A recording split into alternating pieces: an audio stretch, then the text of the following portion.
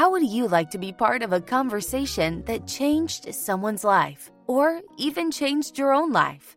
Welcome to the Be Fun, Be Kind podcast, where we have amazing discussions hosted by someone new each week. Join us at befunbekind.com to be part of our live events. Now, here's your host for this week's episode.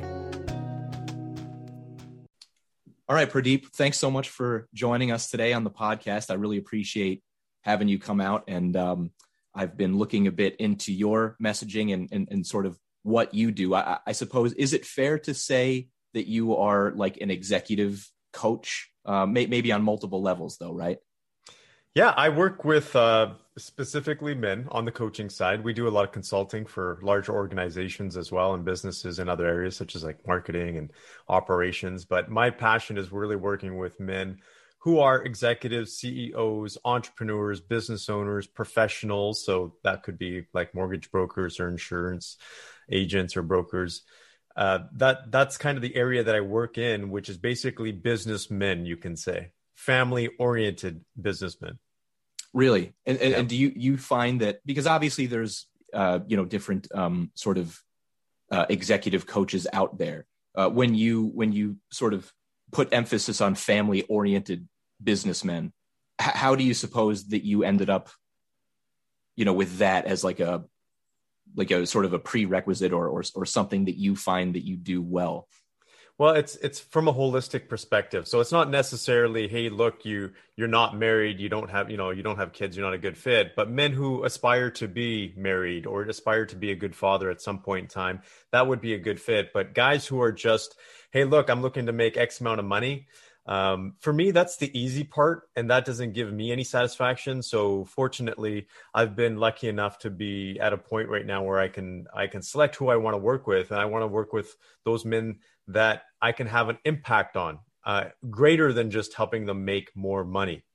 And that comes from being a better husband and being a better father, because most of the men that I work with, and I work with a variety of men, from men who are just starting out a new business, for example, to men who are very seasoned or even in their late 60s or 70s who have accumulated a lot of money and wealth over the years.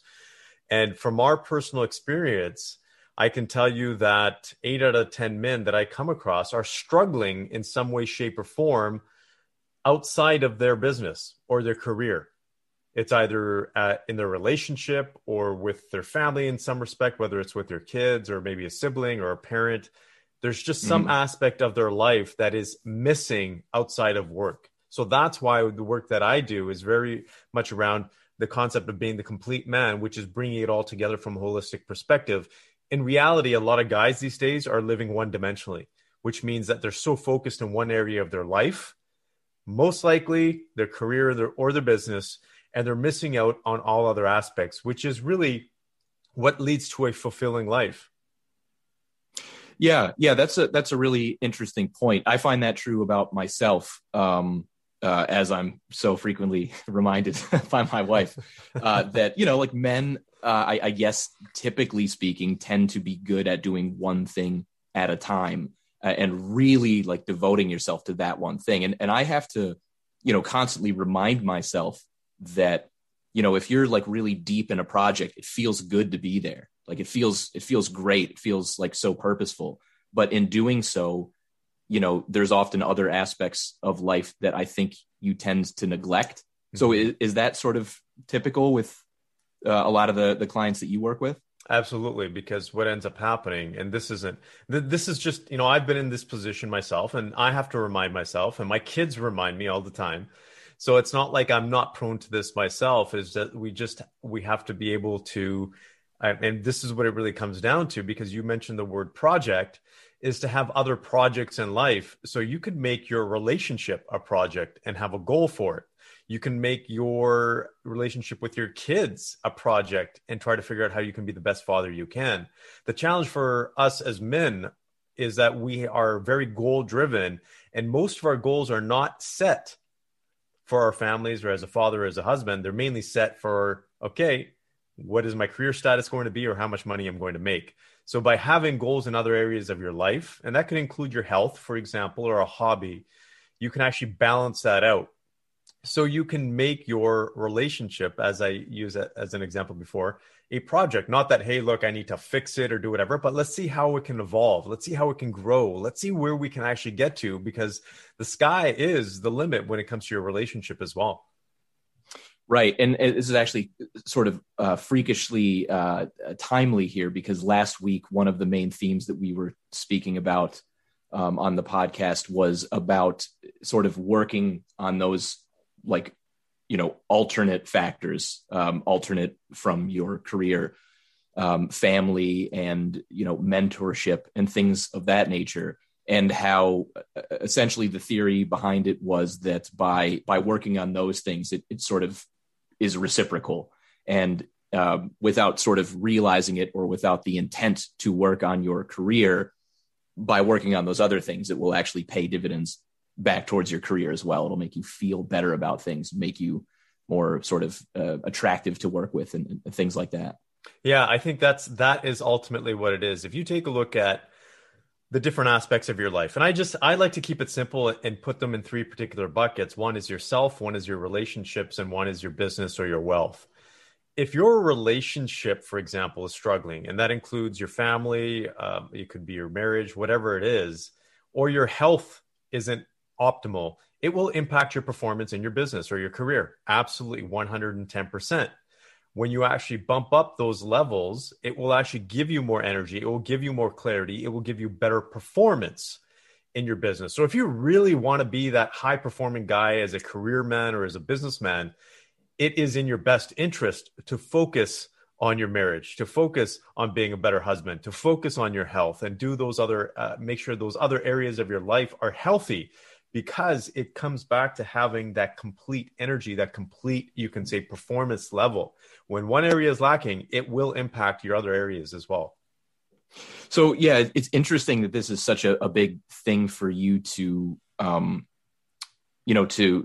work on with clients, in that, I mean, it's obviously very multifaceted. I mean, you in a sense almost have to be like a bit of a therapist, as well as other, because I would imagine, I mean, do people confide in you in certain cases, or is it, hey, my marriage is not in a good place, and like you sort of have to step up and take on that type of conversation? Oh, absolutely. And I would take a look at it so I'm a consultant, I'm a coach, I'm an advisor, and I'm here to help, right?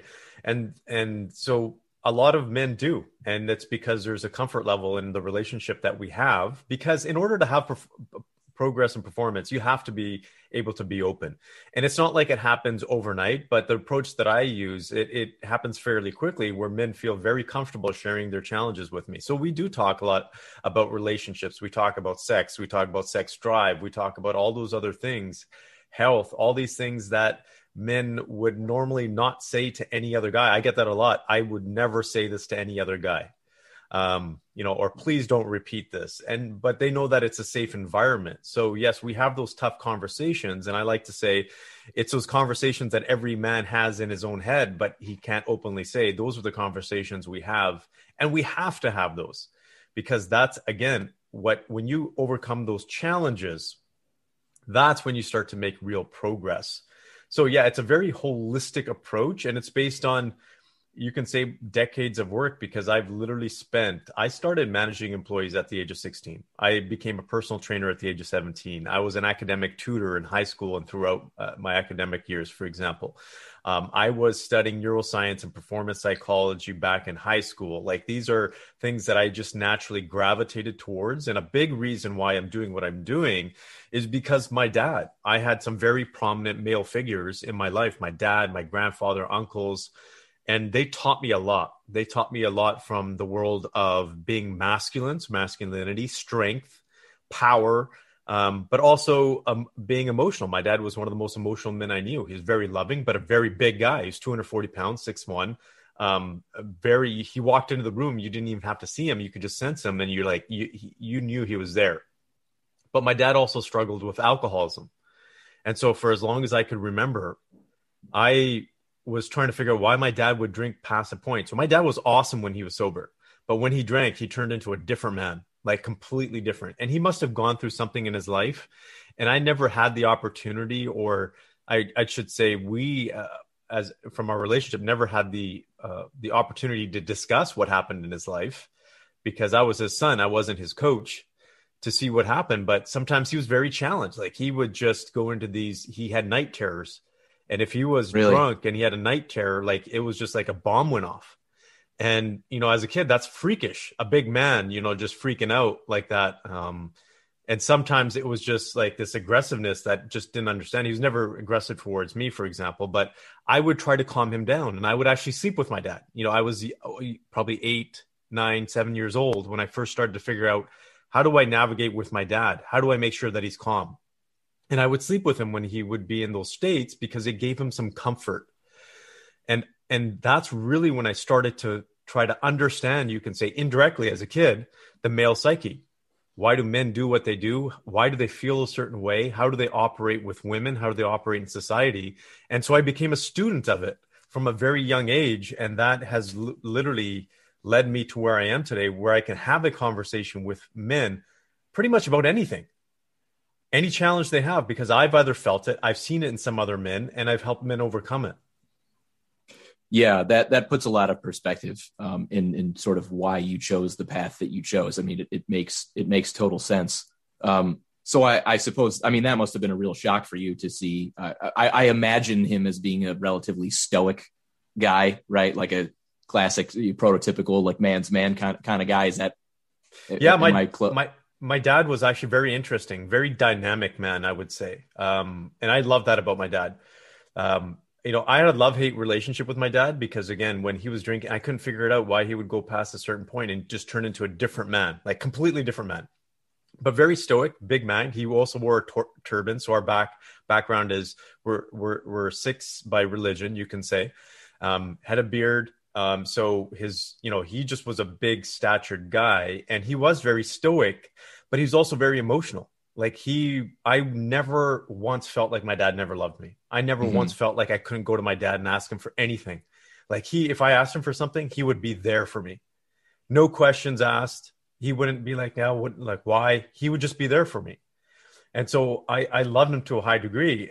And he taught me basically where I am today. If my dad wasn't like that, if my dad didn't have his challenges, I probably would not be doing what I'm doing today.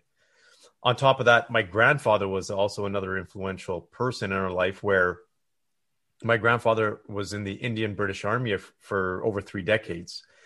And he was away from his family, you could imagine, for over 3 decades, where he would come back 2 months out of the year.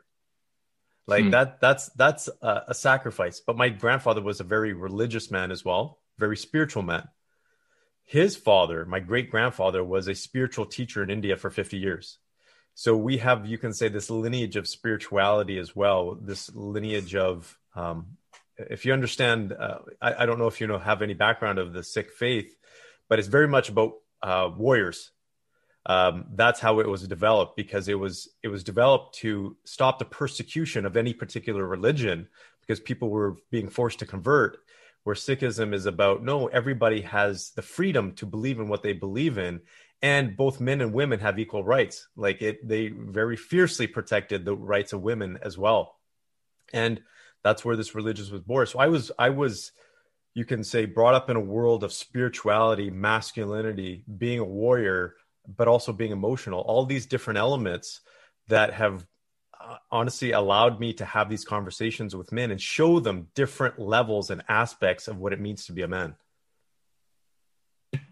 Yeah, well, that's interesting. I mean, and I think if all things were perfect, the perfect man, to use your verbiage, would be a blend of somebody who was, strong and direct, but at the same time, be able to be sensitive when necessary and value things other than work and, value family. And I think that's probably, whether men like know it or not, I do think that there is a subconscious like drive to want to be that person.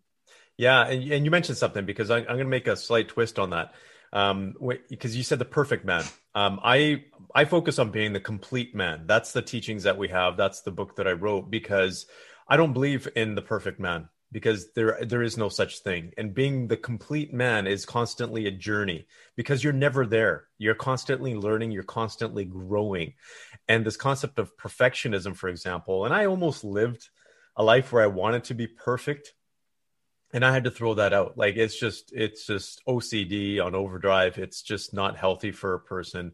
And no man is perfect. I've never met one perfect man in my entire life. Right. But the concept is really about being complete, which means, do you feel complete and whole as a man? Because most men walk around feeling like they're missing something in life. And let's not confuse this with having a goal and aspiring to have more and do more. Because you can always aspire to have more and do more and have goals, but you should also be complete in terms of where you are today. Mm-hmm.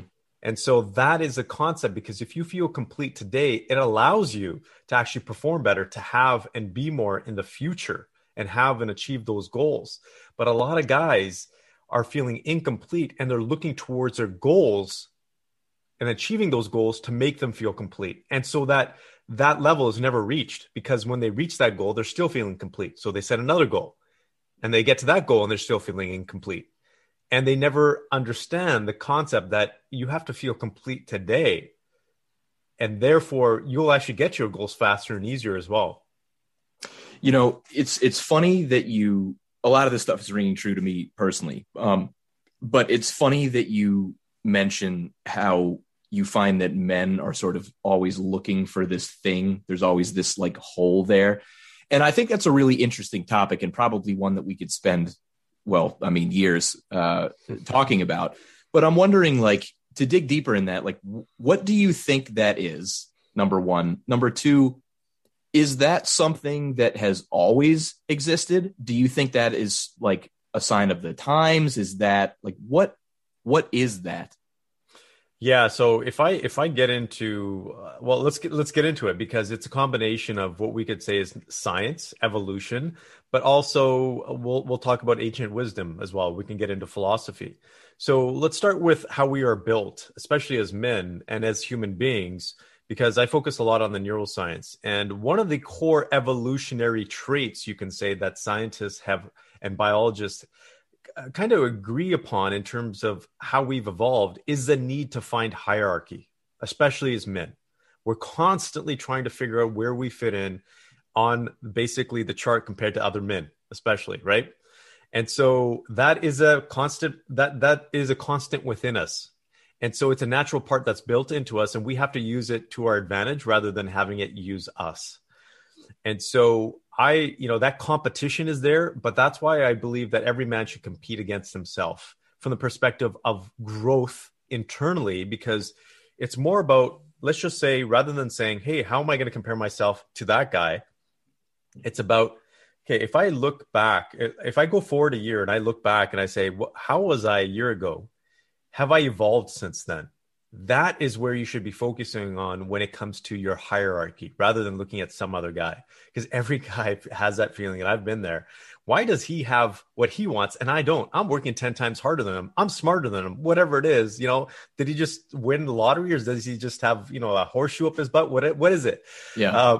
It's that constant thought that we have in our mind. But when we can look at, and this is something that I learned at a very young age, if I look and I'm constantly evolving and growing, man, that's the best feeling ever. And it doesn't matter how other people are performing, because if I'm comparing myself against my own chart, then I'm doing well.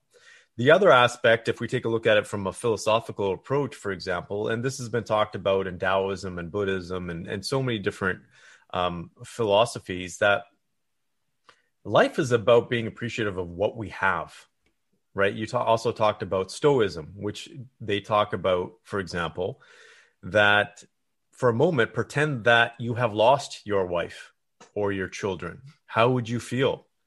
What does that loss feel like? Now go back and appreciate that they're right there in front of you. Right. Right? That's a different approach, because if you're happy with what you have today, then you'll always be happy in life. right? You don't have that need to constantly aspire to do more. But I believe there's a balance, because we don't live in a world where we can meditate in caves for days. We live in a very high-paced environment. So there's a balance. And that balance is be happy with what you have, but also strive to achieve more, knowing that it's not going to make you any happier. Like it's right. Do it because you want to push yourself and test your limits, but don't do it to make yourself happy, because if you can't make yourself happy today, most likely it's not going to make you happy in the future. Yeah. And, I find that I agree with what you said. But I find that to be that person requires a lot of discipline. It's easier said than done, I think, to exclusively look at yourself now versus yourself X, amount of days, months, years ago. I think we all do it we know, I think on some level that we should, or we ought to be that person. But again, like there's a lot of shiny objects out there, and especially when you've got social media, which, and this is nothing specific to men here. This is a human problem. And I would say that it's very, very easy to compare yourself to other people. I'm a photographer, and I used to work in the software business and stuff. And so I'm still keen on maybe the sort of work that you do. But at some time ago, I transitioned fully into being a photographer, and it's funny. Like I have to check myself when those toxic thoughts start percolating up, where, I'll look at other photographers and I'm just like, how in the world is this guy getting these gigs? It doesn't make any sense, because I blah, blah, blah, blah. And then it's like, dude, what are you doing? Stop it. It's just, no one wants to hang out with you right now.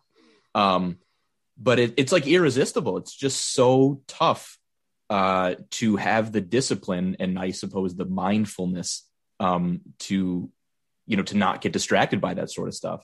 Mm-hmm. Yeah, because you're talking about some very powerful concepts there, because it requires a lot of introspection, right? It requires a person to go internal for all of these things. And that's ultimately what it is. If we talk about ancient teachings from the Eastern world, we talk about Buddhism, Taoism, we talk about philosophy, it really, all of it focuses on from within.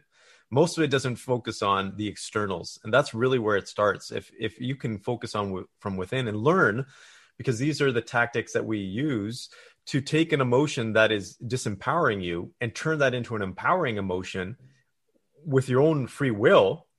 And that requires discipline, as you said. Absolutely. It's practice. It's not like no one is really born with that ability. It's practice, right? And so when we fine tune that practice over months or even years, then we get to that point where we can actually do it at will. And that's ultimately what we want. And because the premise that we teach is becoming the master, right? You become the master of your inner world, so then you can master your external world. It is so easy to get all those external things once you've been able to master your emotions and how you think and how you make decisions. But if you can't master your inner world, good luck trying to get all the externals. But there's something else that's very important, because this is we'll go back to the brain, the concept of contrast. Because this has been shown over and over again. You could be making $50,000 a year, for example, and if all your neighbors are making roughly around the same amount of money, you'll be happy. But if a neighbor comes and moves next to you and he's making $2 million and he's pulling up with his Porsche and all this kind of stuff, what ends up happening is your brain automatically contrasts what you have, where you are, with that person. It's built into us inherently. Mm-hmm. So you have to take a look at what you compare yourself to. And there's this is kind of tricky, because I think a lot of parents have taught their kids this and it hasn't worked out well. But the concept of, money doesn't grow on trees, be appreciative, look at those people that don't have everything. You should appreciate what you have. It can be a mixed bag, because our parents taught us that. And that is one of the big reasons why my brother and I are very appreciative of what we have, because my parents came from poverty. We've been to India. We've seen what it's like for kids to have no limbs and be begging for food and being crawling on their torsos. Like it's a poverty beyond what we can imagine here in North America, where we appreciate everything we have. But it's based on that contrast. If you haven't seen that, if you haven't been there, you wouldn't have that contrast. But it can also hold you back, because if you're constantly saying, hey, look, money doesn't grow on trees, and, I have to work my butt off, it can hold you back as well.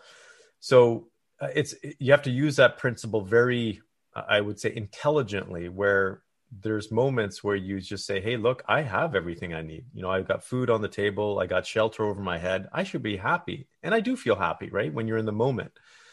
But when you use that as a scapegoat to not achieve your goals, that's when it becomes a hindrance.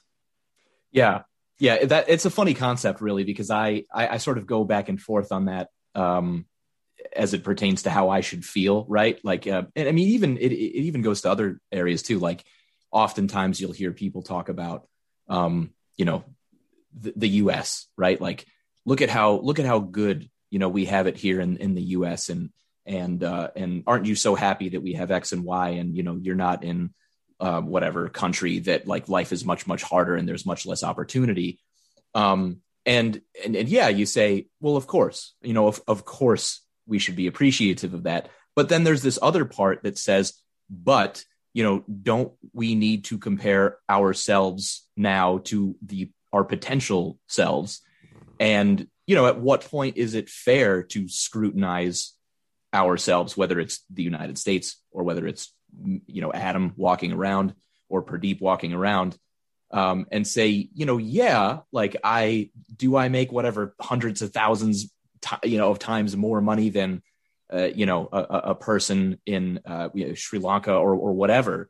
How am I doing now? Because I can only compare myself really to my neighbor. At least it's a lot easier to do that. Mm-hmm. And I can say without a shadow of a doubt, the more money you have will not make you happier.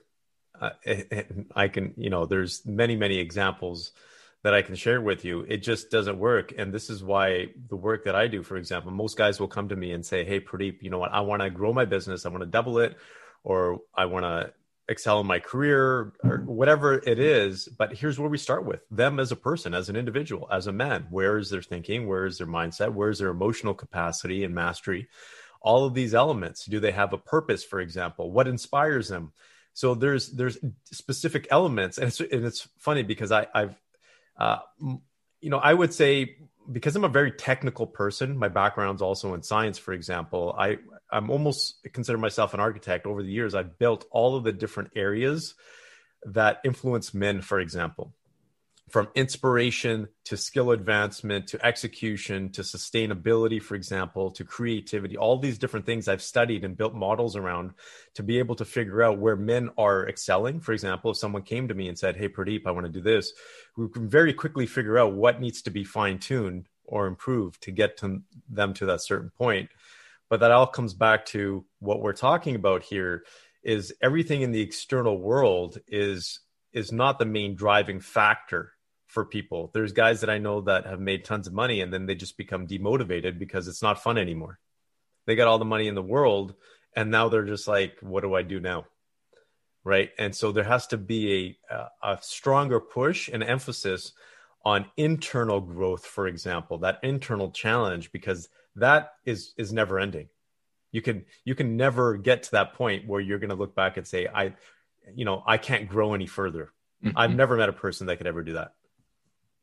Yeah. And I think, I wish there were a way for, people to just sort of get injected with the life experience without actually having to go through it themselves. You know what I mean? Like to your point about the guys who sort of, they've reached, the mountaintop in terms of earnings, right? It's like, you're at that level where it's like, damn, like you can kind of do whatever you want now.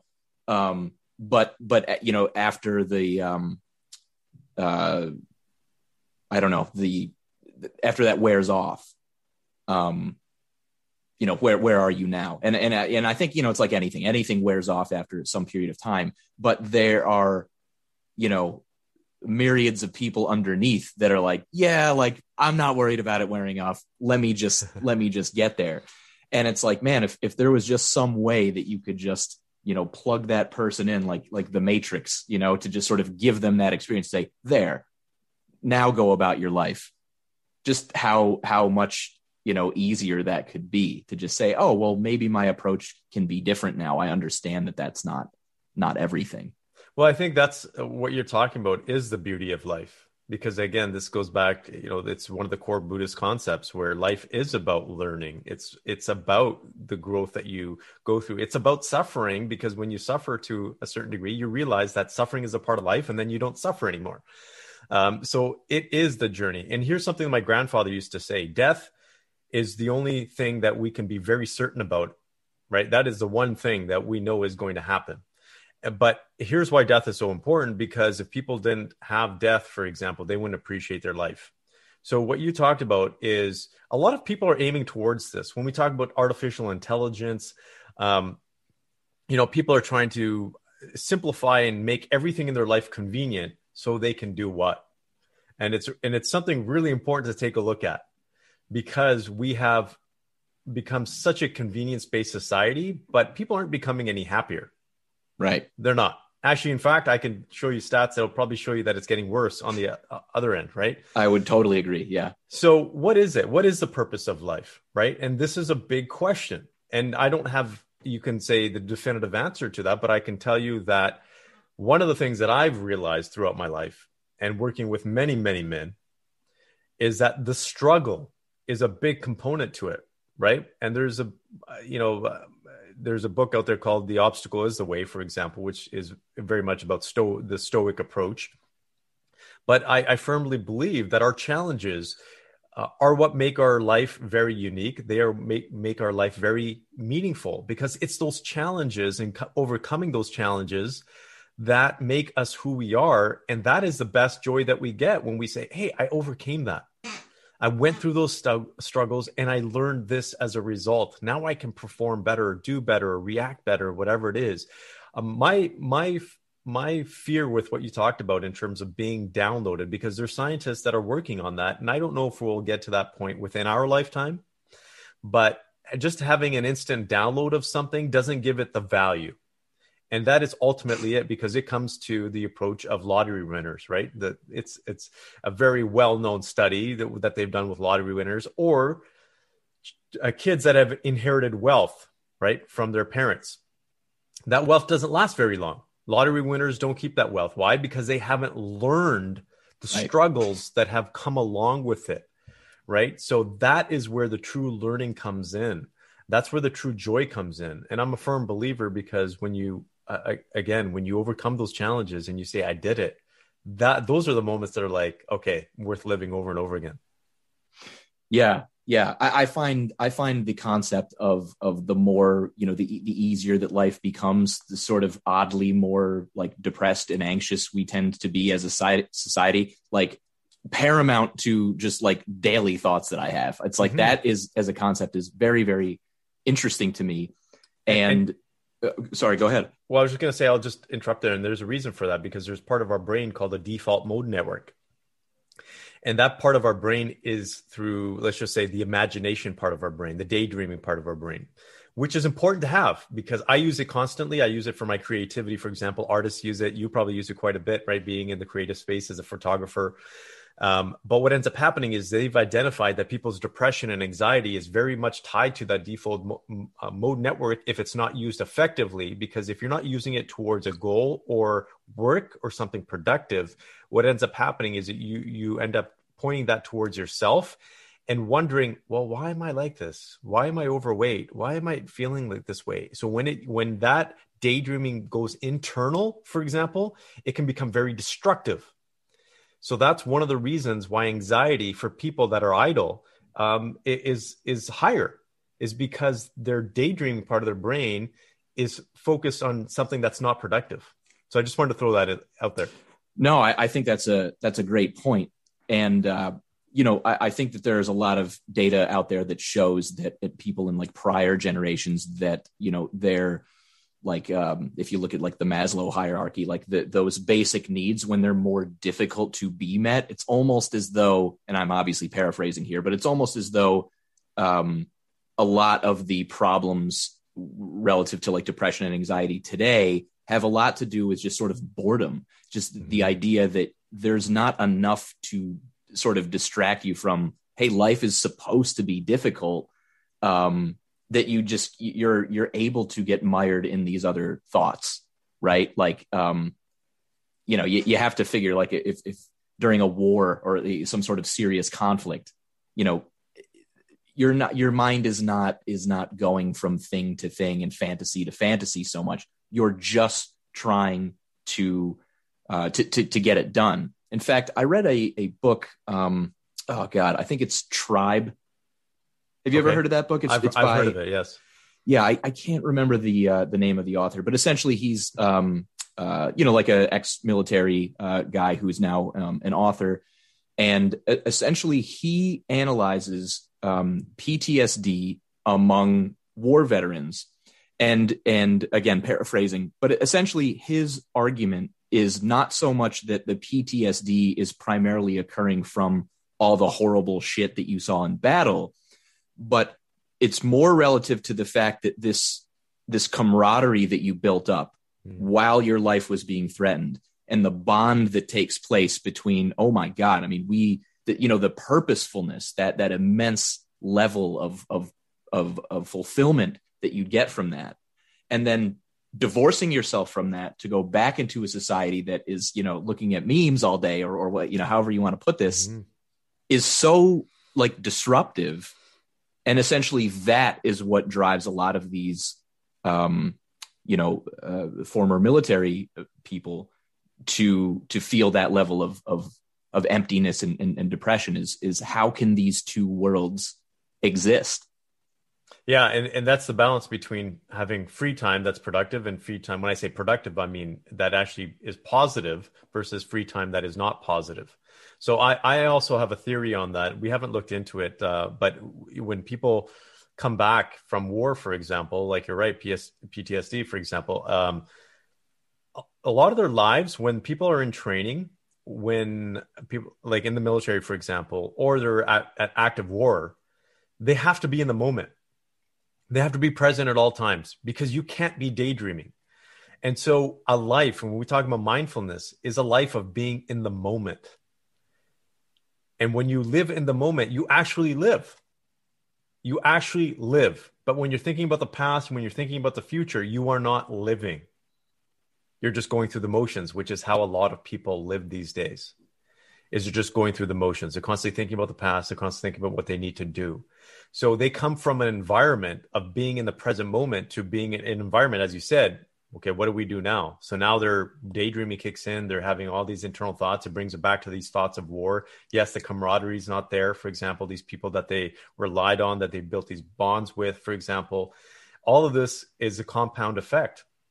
The other thing is we have this concept of work-life balance. And it's very interesting because someone pointed out when we use that, it's almost like saying, life is a good part, work is the bad part. Mm-hmm. And how do we balance it? When your work should be part of your life. When your work, you should enjoy it, right? And this is something because I grew up on an orchard, right? And our family business right now, one of the businesses that we have is agriculture. We grow apples and we grow cherries. And I grew up on an orchard. Ever since I was a kid, my parents would put my brother and I in an apple bin while they'd be picking apples. And I grew up in that environment, which was very mindful. There were days I spent so much time out in the orchard by myself for hours, maybe even days by myself at a time, just with nature, with the trees. And my favorite time would be walking through the orchard and actually watching the trees grow, watching the blooms grow, watching the fruit buds grow. And it was just an amazing life because it was hard work. And sometimes I was like, why do I have to do this as a kid? Right. But It was an amazing life looking back because I learned so much. I learned how to live in the moment.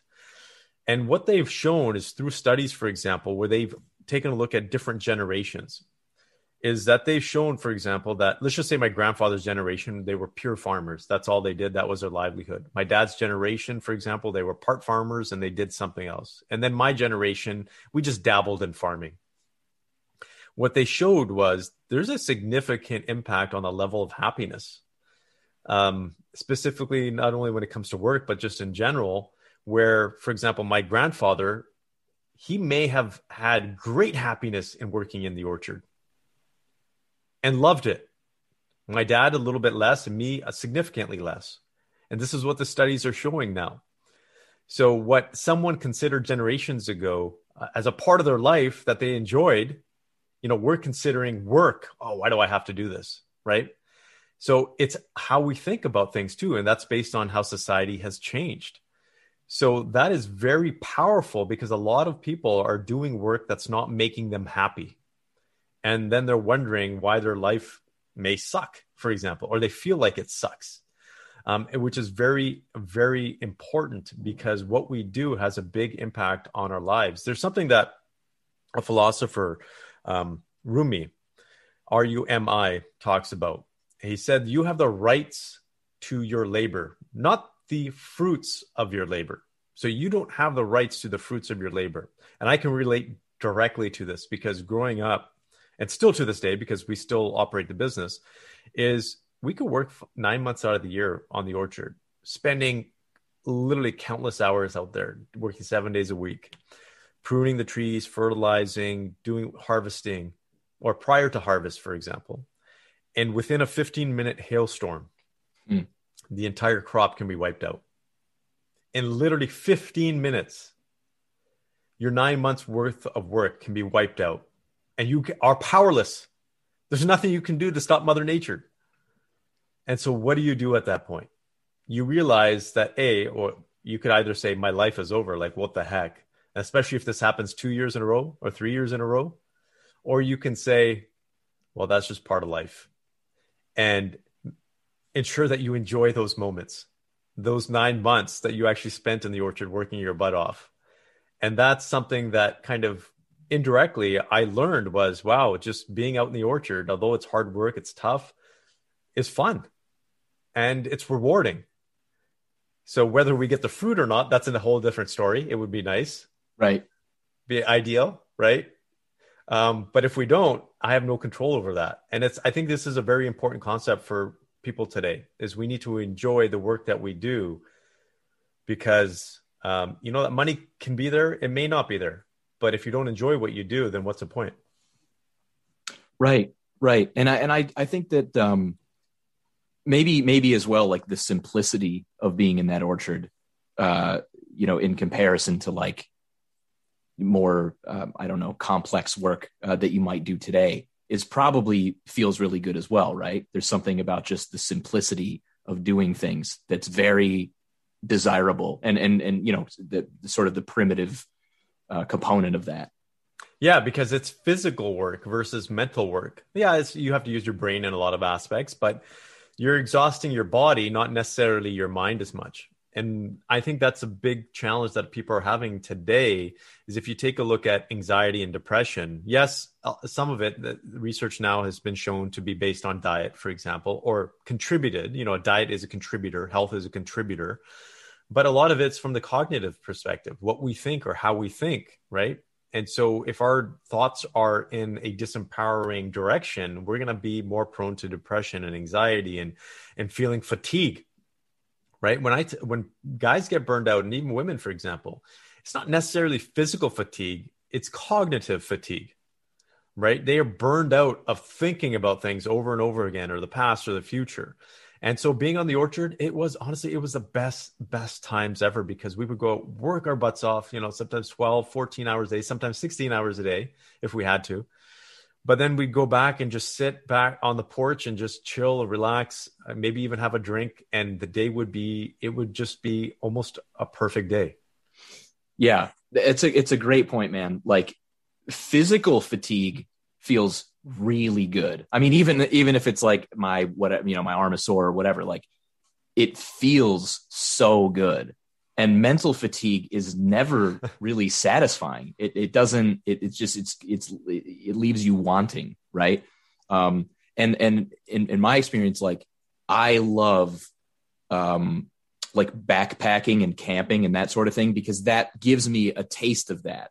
And I always see value in doing stuff like that. I mean, even if you can only do it like once or twice a year, like put a big, load on your back, carry your tent and all that stuff, and find a place and just, go with a couple of your buddies or go with your, family if they're capable or whatever.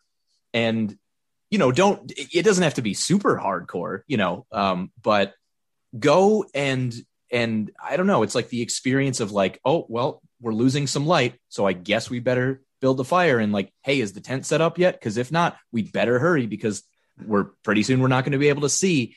And it's really interesting to me how doing those things, they just feel great. You know what I mean? They feel so good because you're like, oh yeah, this is, you know, a throwback to a simpler time. Yeah, I think simplicity is very powerful. That's something my grandfather used to say, you know, the simpler your life, the more fulfilling and better it's going to be. And as a kid, I really didn't understand that. But when I got older and then got married, had kids, it's like, yeah, my grandfather was right on that one. So I completely agree with you. Do you find that, like, obviously you had these experiences with your father growing up that sort of led you down this road to, you know, spend a lot of time thinking about, you know, how one should strive for success and feeling good as a man and all that stuff. Do you suppose there's any sort of like cultural significance, like given what you said about your cultural background? Do you find that there's a difference maybe in growing up in that culture, let's say, versus like more of a typical Western, like American culture, like to value certain things differently? Like, do you think that was advantageous for you? Absolutely. And it was advantageous in a number of ways, I would say. First is from an extended family perspective, because our grandparents on my dad's side, on my mom's side, they had already passed, but lived with us. And so I wouldn't have had that experience. I wouldn't be able to speak our language, which is Punjabi, fluently if my grandparents wouldn't have been around. I wouldn't have learned the things from my grandparents. So that is one definite aspect. The other one is just the gender differences, because right now, one of the biggest challenges is this whole concept of gender neutrality, where the background that we come from is, yes, genders have equal rights, for example. Yes, there should be equity, you know, between men and women, but men and women are ultimately different. And there's nothing wrong with gender roles. So, you know, there's very specific gender roles that our cultural background has that work out well, like, and society works out well, and it works out in relationships, for example. So these different aspects for sure have influenced me, because when someone says, well, you know what, gender is neutral. No, it's not. You know, and we're not talking about people having rights, like gay rights or any of that. That's not what I'm talking about. I'm just talking about whether you feel like you're a man or you feel like you're a woman. And in your relationship, or even in certain parts of society, you feel like you're better suited to do something versus the other person. There's nothing wrong with that. That's how society is built. If you take a look at a work place, everybody has roles, right? Everybody has specific roles. And if everybody said, no, we're role neutral, that workplace wouldn't work functionally. And that's the same thing with a household. So all of these different things have had an impact. Our religious background, although I'm not religious per se, but the philosophy of our religion was very impactful in terms of how I grew up. For example, the middle names of most Sikh men, it's consistent and constant, is one word, which is Singh, Singh, which means lion. For women, it's Kaur, which is Kaur, which means you can say princess. So it's ingrained in us to have these elements as men or as women, which were very powerful. So I think this is something that has definitely impacted my upbringing and being raised that way. We were also very spiritual family from that perspective. So that has a different level of, I think, appreciation. Like, we know that religions right now are having a tough time because participation is declining.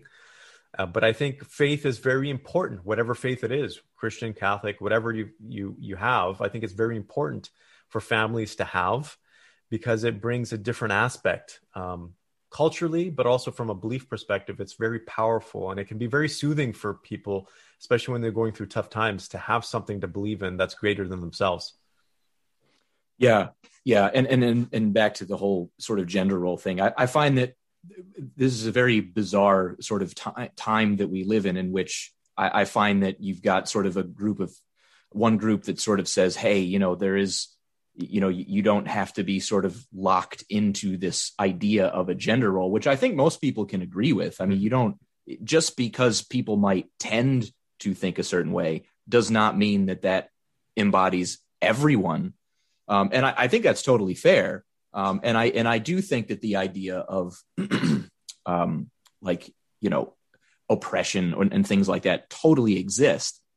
But I think the part where it starts getting weird to me is like you said, there are things that tend to make men, you know, enjoy or think of things a certain way. And that's just simple biology. And I think the same is true for women. Like women tend to, let's say, select jobs that are more, you know, empathetic in nature. We're kind of getting into like the Jordan Peterson, you know, esque stuff here, I suppose. But and the thing about that too that I find funny is that that's okay. Like that doesn't. There's no, you know, that's not always a response to like the societal framework. Sometimes men just are a certain way and women are a certain way. And it's not necessarily because, you know, the man got the dump truck and the girl got the Barbie doll. You know, it's not just that. Does that play a part? Yeah, probably. But I don't know. It's a very odd debate, and it's a very odd time that I think we're living in, that it's naughty, you know, to suggest that like, well, boys are kind of this way and girls are kind of that way. Yeah. And that's because there's a lot of misinformation out there. And this has stemmed from the feminism movement that started back in the 60s, for example. And I agree with you 100%. Women have been oppressed for such a long time. We're talking about centuries, right? So it's about time that they're treated effectively, equally. Like it just makes sense. I don't think anybody can argue that. What doesn't make sense is for people to say, well, men and women are the same. We're not. By no means are we. Like, look at us. We're different, right? Men have more hair than women, bodily hair, for example. Women have breasts, for example. There's a reason for this. We are biologically built different because of we're better at certain things. And this is just, no one can deny that. If you take a look at the neuroscience, our brains are slightly different as well, but they have a big impact because women operate on different hormones, for example, right? Estrogen, progesterone, for example, oxytocin. More men are more about testosterone, vasopressin. We operate on different hormone levels. At any given time throughout our development, men can have like over 100 to even more times more testosterone than women. Like these are all elements that we need to pay attention to. And most people don't understand that. They haven't looked at the science and the biology of that. But when you do, then you realize, oh, there is a difference. And some of these differences can lead to these gender roles, for example. Like my wife, when our laundry basket is completely full, she asked me to take it down to the laundry room. Why? Because I'm a lot bigger than her and she can't carry it. And why am I bigger? Because I have more testosterone and I have more muscle mass, for example, right? So these are things that we don't deny, and we can't. There's no way we can. So I don't sit there and say, hey, this is the 2000s, 2020, you go pick up your own laundry basket. Like that's just dumb. If you take a look at most of the workplace fatalities, 95% are men, right? No one wants to complain or bring that up to say most of the firefighters, police officers, all these people that are dying are men, right? Because us as men, this is what we expect. We go into those roles because men will literally put themselves on the line to protect. That's part of our nature as well. And we're in a very tricky place right now because society has pigeonholed men in terms of this place of, well, a lot of men are asking, is being a man, like, am I too masculine? Am I not masculine enough? How do I act? What's a gender role? Like, what am I supposed to say this? I'm very clear with the men that I work with. You have to figure out what works in your life. So don't let me dictate that. But if you feel like this is natural to you, there's nothing wrong with that. And with my wife, for example, I was very straightforward with her. She's Indian background too. And when we got together, when we started dating, I said, you know what? I'm somewhat traditional from the perspective of I do the physical work outside of the house. Like I cut the grass, do all that kind of stuff, fix things. That's how I was raised. You don't have to worry about that at all. I'm not a big cooker and I don't like to wash dishes and all that kind of stuff. And we came to an agreement that that's how our household works. And my wife works 12-hour shifts 3 days a week. So Monday, Wednesday, Fridays, she's at the hospital. And I take care of the kids. I get them ready. I cook. I wash dishes because I choose to, because I believe that when she comes home from work, I don't want her to have that stress, right? So she knows when we're together, when we're at home, she takes care of that stuff. I don't have to worry about it. But when she's away, I take responsibility. So it's not like, hey, I'm a man, I'm not going to wash dishes. Right. We've just come to that agreement. And I don't feel bad about that. Well, you have your preferences, but you also understand that, well, hey, again, it is 2020. So I get that, like, look, I can still do this sometimes. It's not the end of the world. Yeah. But yeah, like, you understand that I tend to gravitate towards these things, just like you may tend to gravitate towards those things. I know we're getting a little up against it here, but I wanted to ask you, like, on this subject, do you find that this is a big issue when you're like engaging with your clients? Like, has this become kind of a thing? Is sort of how do you sort of navigate the world as, say, an executive or a business owner, and sort of be like a prototypical guy in this environment? Like, that's kind of scary stuff. Like, does this come up often? 100%. Absolutely. And there's two ends of the spectrum. There's the spectrum of men that have seen, I use the term mindful alpha males. That's what I train the men that I work with. To be an alpha male is to be the leader of your tribe, your pack, your family, whatever it is. Because I believe if you're a leader, you can create the life you want. If you're a follower, you get stuck with what everybody else gives you. So that's very important, right? Being an alpha male is important, but you have to understand what that means. That also means taking care of other people. That means putting other people's needs sometimes ahead of yours. That's what a true alpha male does. But there's another aspect, which is being mindful.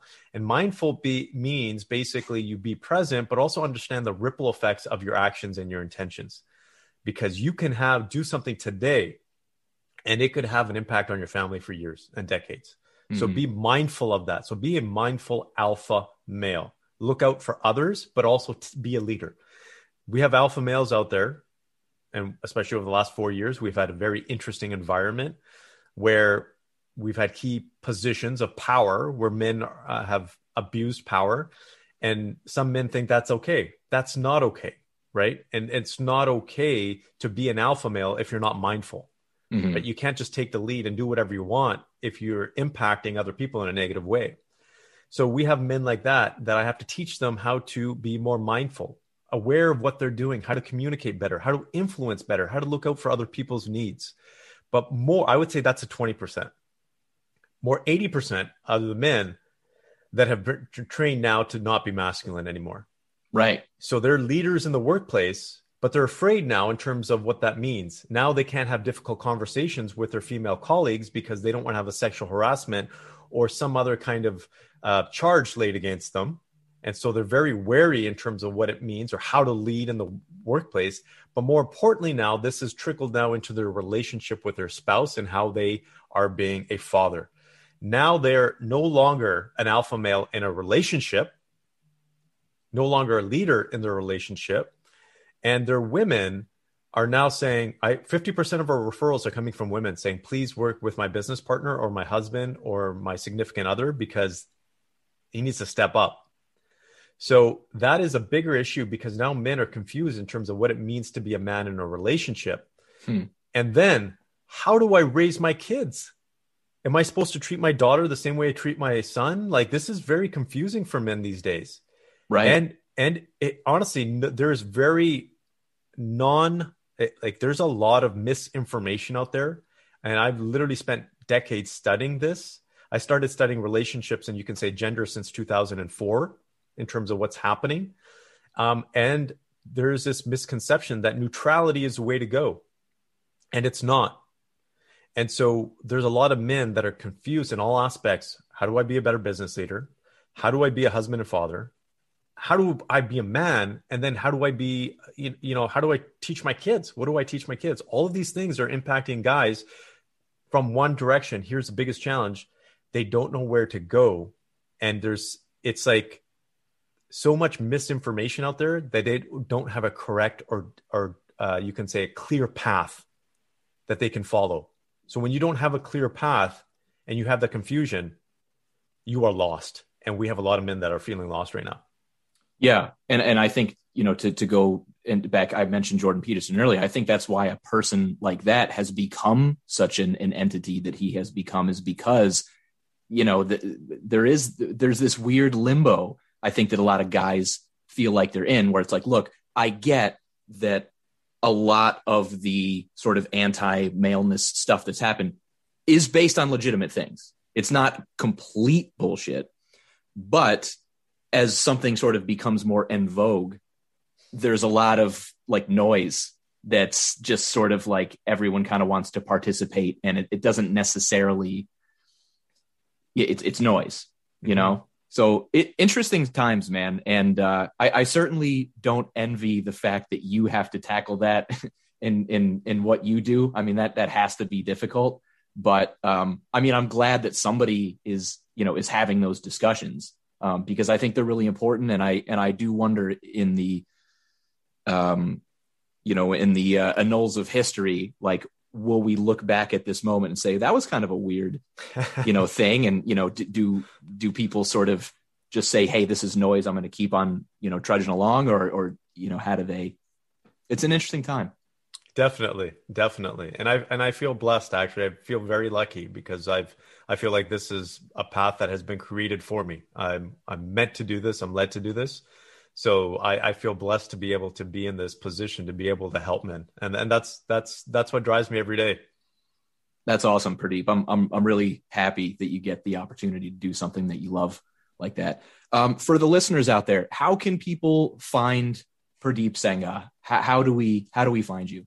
Sure. So you can go to my website, pradeepsangha.com. You can reach out to me on my social media channels. Typically my handle is @pradeepsangha. I'm active on pretty much every one. And you can also, if you like, you can also get a discounted copy of my audiobook, which is completemanaudio.com. And if you use a promo code VICTORY75, all one word, so victory and the number 7 and then 5, you can get 75% off the audio version of The Complete Man. Awesome. Well, thanks again so much. I really enjoyed this conversation, having you on. Best of luck out there. COVID's clearing up, so, things are getting better. Yeah. Thanks, Adam. This has been great. Thank you so much. Yeah. Thank you. Thanks for tuning in this week. We would love for you to be part of our next discussion. Join our live events happening every week at befunbekind.com. See you soon.